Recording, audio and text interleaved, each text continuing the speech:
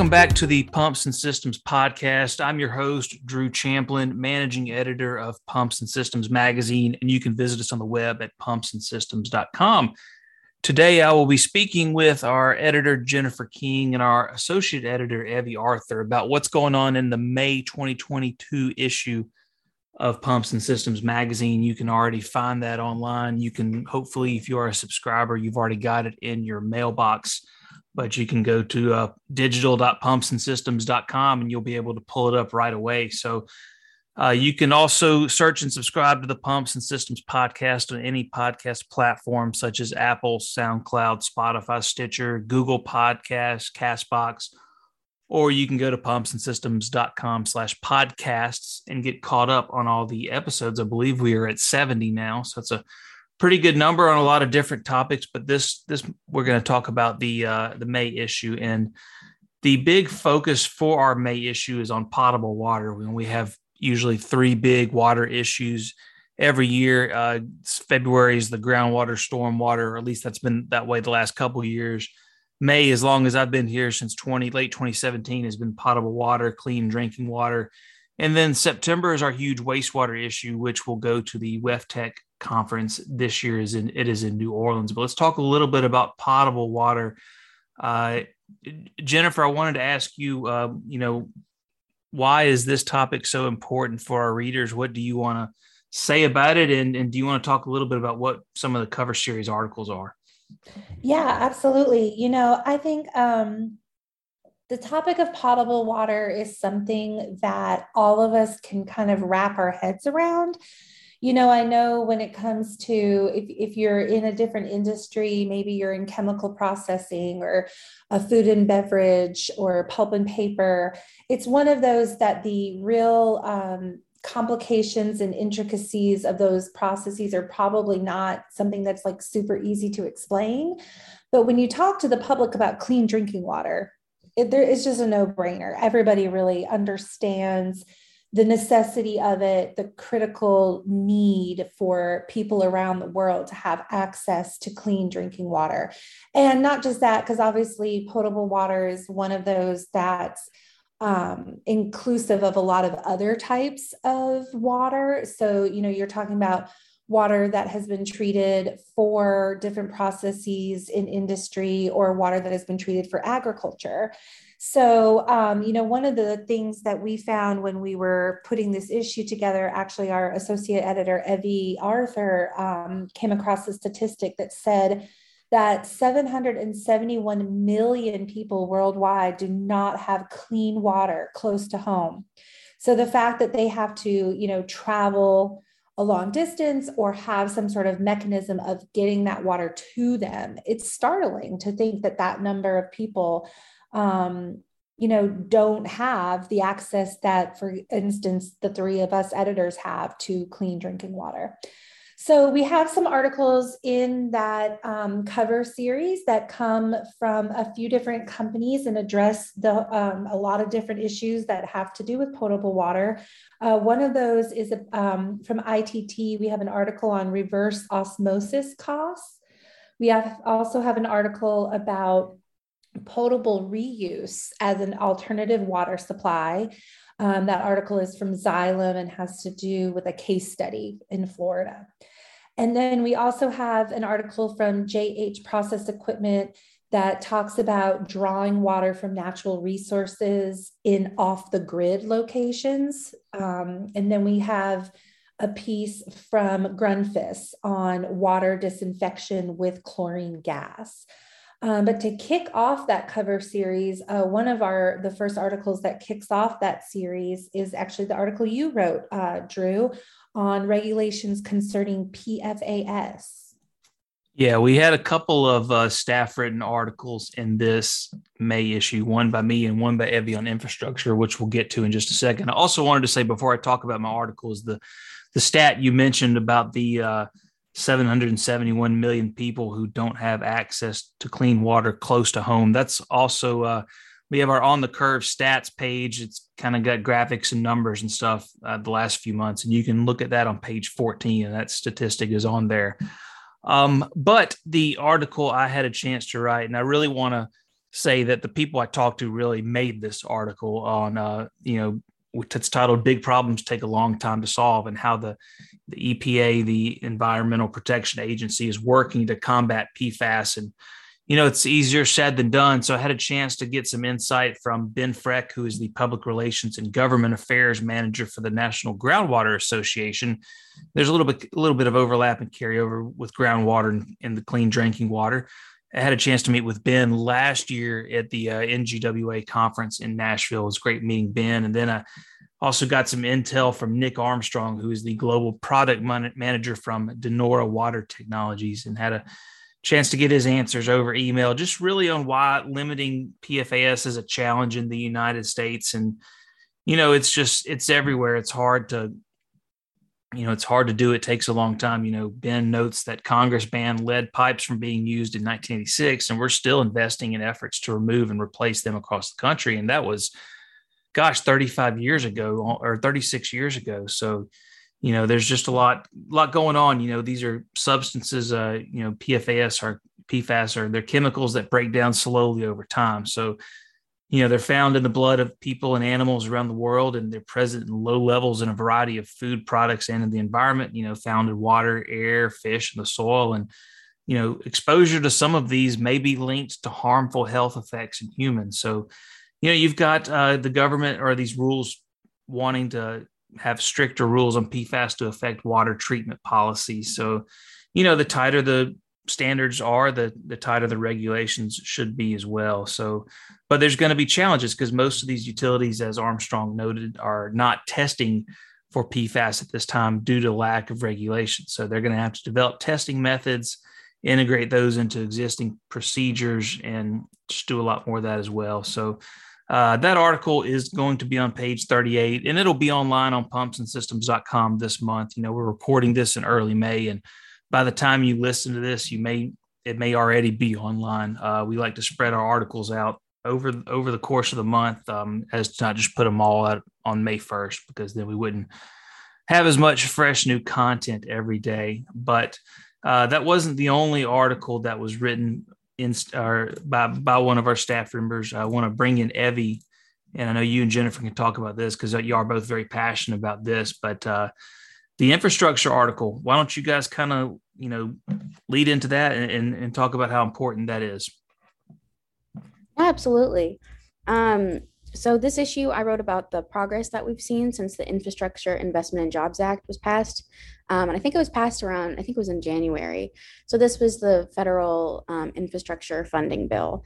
And so this year, the government allotted $55 billion for water infrastructure improvements all over the country, which is to date the largest investment made in water infrastructure by the federal government ever. And so the main focus this year by the Biden administration has been removing lead pipes and focusing more on water reuse, as well as like general upkeep of water utilities and pipes and those sorts of things. So we were kind of looking at how that funding will look and be dispersed and what it will look like for these projects to be popping up all over the country. So one interesting statistic that actually didn't make it into the final version of the article was the lead pipe removal in Madison, Wisconsin back in 2001. We just thought this was like an interesting case study about what it actually looks like removing a city's worth of lead pipes. So in Madison in 2001, it took 11 years and $15.5 million to remove all 8,000 lead water pipes. So that, that again, that's old information, and things have changed, of course, over the last 21 years. But we just thought that could be an interesting little insight into what this might kind of end up looking like, which, of course, we'll see how things play out. We originally wanted to, with the story, kind of focus on what sort of projects have been popping up now since the bill was passed in January. But it seems like things are still kind of in progress right now. And so we'll hopefully do an update on this in the coming months to talk about what is actually in progress right now and being worked on currently. So until then, go read the current article. It's on page 36 of our cover series, and it kicks off the cover series, actually. Jen, did you want to add anything to that, or? No, just, I think that we are all eager in this industry to see how these dollars are going to be spent, and where that's going to come into play for the systems that we take care of. And so it's been great to kind of track some of the progress or some of the money and where it's going. And I'm just hopeful for as much transparency and information in the future, so that we can really hope that the dollars go where they're really needed. Yeah, absolutely. So yeah, that's essentially it for the cover series. Be sure to go check it out. Another section we have this month in our magazine is the special section, which is on instrumentation, controls, and monitoring. And we've got some great stuff there this month. Barbara Paget from Win 911 wrote about how remote alarm notification software improved the efficiency of an Oregon farm. Peter Cronus of Winters Instruments wrote about advantages of popular field bus networks, and which ones may work best for specific applications. And then Sensiphone talked about the remote monitoring technology that can help users monitor flow rate and vibration levels, as well as maintain peace of mind, even when operating older pumps. So that is, in a nutshell, the special section on instrumentation, controls, and monitoring. We have a whole bunch of other stuff that we cover in this issue. Drew, did you want to talk about some other topics we covered? Yeah. And you can get to the special section before you get to the cover series, and all this will obviously be online throughout the month of May. But later in our issue, we've got just hit on a couple of other topics as well. Key considerations for selecting a portable mixer from Neptune, and then about how deragging technology can aid in municipal wastewater spillage preventions from Clearwater Controls, which is an industrial flow solutions company. And then obviously our departments are very popular. We've got the HI pump FAQs from the Hydraulic Institute on bowl efficiency and systems curves for viscous applications. Those are always, get a lot. People love the Q&A. So that's, HI provides that for us every month. Also from the Hydraulic Institute was our Efficiency 101 article from Pete Gaden, who helps us a lot with the HI FAQs and a lot more. And that is on improving efficiency in pumping systems. Pretty basic article there, which our readers love. Sealing Sense is on your guide to expansion joints in pulp and paper from Garlock Sealing Technologies. And then we're happy to have Submersible Solutions back in our issue this month from Jesse Hinther of Franklin Electric, part of the Submersible Wastewater Pumping Association. And you want to go read that about factors to consider when selecting and installing a submersible motor. And, like I mentioned, it's in the print edition. It's going to be online throughout the month. If you want to read that digital edition, just go to digital.pumpsandsystems.com. But want to ask Jennifer, our columns, you work with our columnists every month. And I believe we have someone who we haven't heard from in a while writing a column this month. Am I right? Yeah, we did. We are happy to have William Lavoti. I think he usually goes by Bill. So Bill Lavoti back in the magazine this month.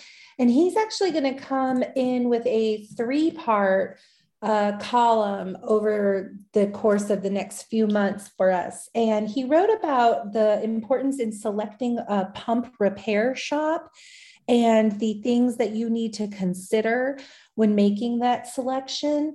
We were happy that he gave us sort of a questionnaire that you can use to make sure that you're getting what you need from a pump repair shop before you actually do a site visit.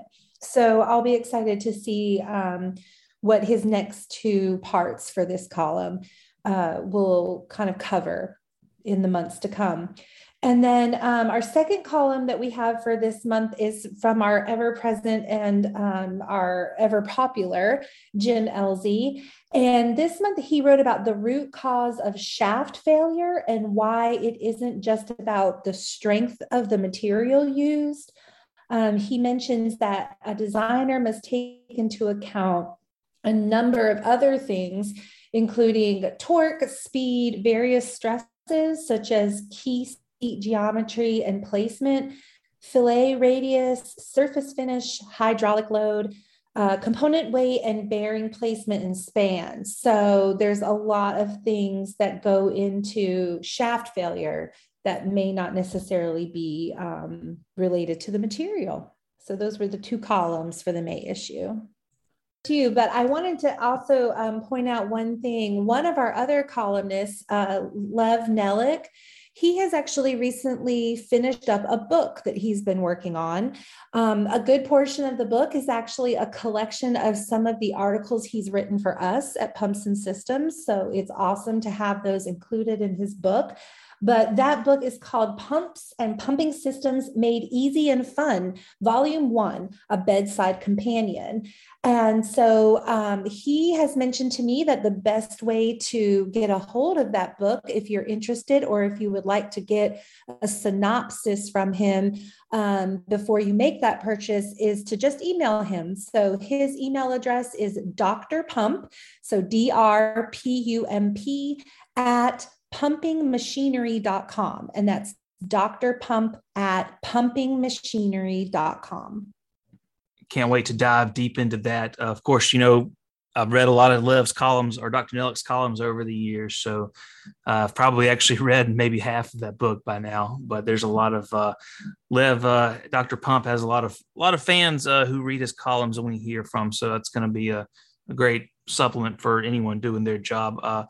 Wanted to share a couple of events that we've been able to go to or are going to. Well, actually, this is really just me, but I had a chance last week in late April to go up to Rock Hill, South Carolina. Atlas Copco was doing a sustainability event to promote what they are trying to do as far as, using more electric equipment, going more green, stuff like that. I think a lot of OEMs out there are trying to do that, but it looks like Atlas Copco is one of them, and they have a pretty good platform for how they want to do things and how they want to, increase their electric sales from, 2 to 4% right now to close to 30% or at least 30% by 2030. So had a chance to talk to some of the Atlas Copco employees about that, some of the guys in management about that, and we'll write and let you know what they had to say later this month on pumpsandsystems.com, but wanted to thank them for having me up to that event. And then I'll mention this next month as well. The ESA convention is going to be in St. Louis at the America Center, and it's June 25th to the 28th. The exhibit hall will be open the 26th to the 28th, and that's a Sunday through Tuesday.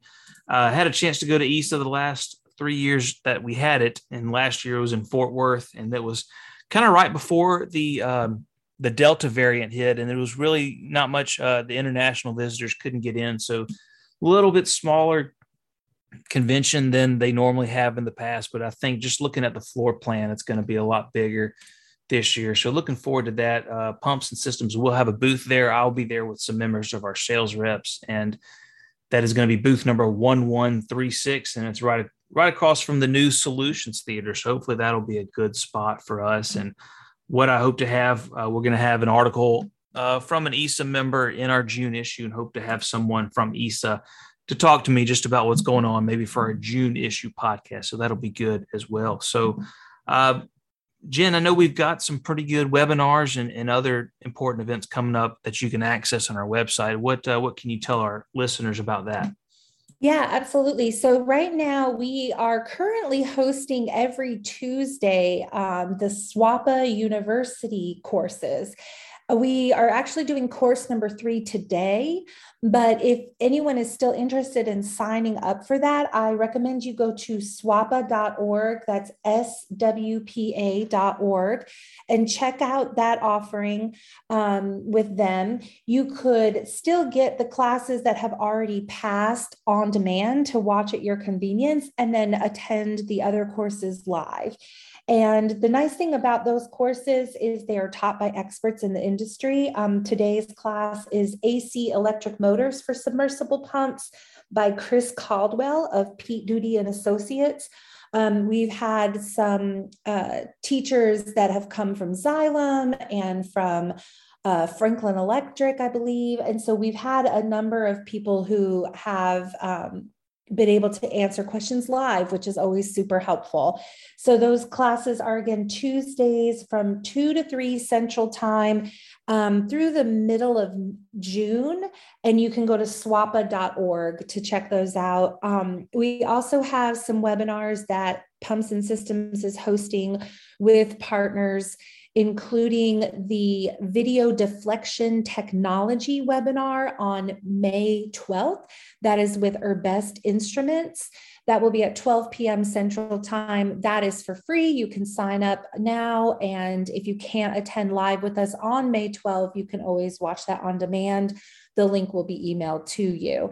Last week, we had a webinar from Uniblock Pump about getting the most out of your pump in CIP and COP applications. So most having to do with food safety. I learned some interesting things about peanut butter processing and ice cream processing. So that was a fun one. But that video recording of that presentation is available on demand. So you just sign up on our website at pumpsandsystems.com/webinars. Yeah, some great educational tools there, pumpsandsystems.com and swpa.org for all you guys listening to our, we have a great partnership with the Submersible Wastewater Pump Association. So I wanted to wrap this up, but just with some somber news. We were made aware recently that one of our authors, Bruce Brabant, who was with DeZurich Valves in Sartell, Minnesota, recently passed away in February. And it was really sad to hear that. Bruce wrote 3 articles for us, really actually in the recent months, dating back to September 2021, when he wrote on valve solutions for mine dewatering, and then December 2021 on valve selection for the safe operation and protection of the pump station.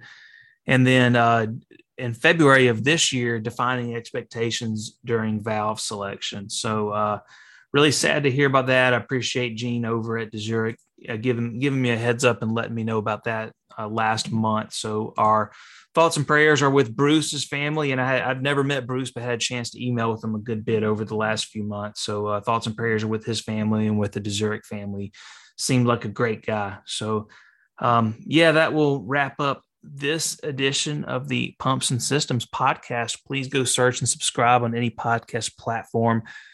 Apple, SoundCloud, Stitcher, CastBox. If you have an iPhone or if you have an Android like I do, you'll be able to access this podcast. Please rate us and review us. And I'll also love to get some emails from you guys on what else you want to hear on the podcast, or if you want to suggest a good technical guest for our listeners. And you can email me at dchamplin@cahabamedia.com. I'll spell that out for you. DCHAMPLIN@CAHABAMEDIA.com. Until next time, thank you so much for listening.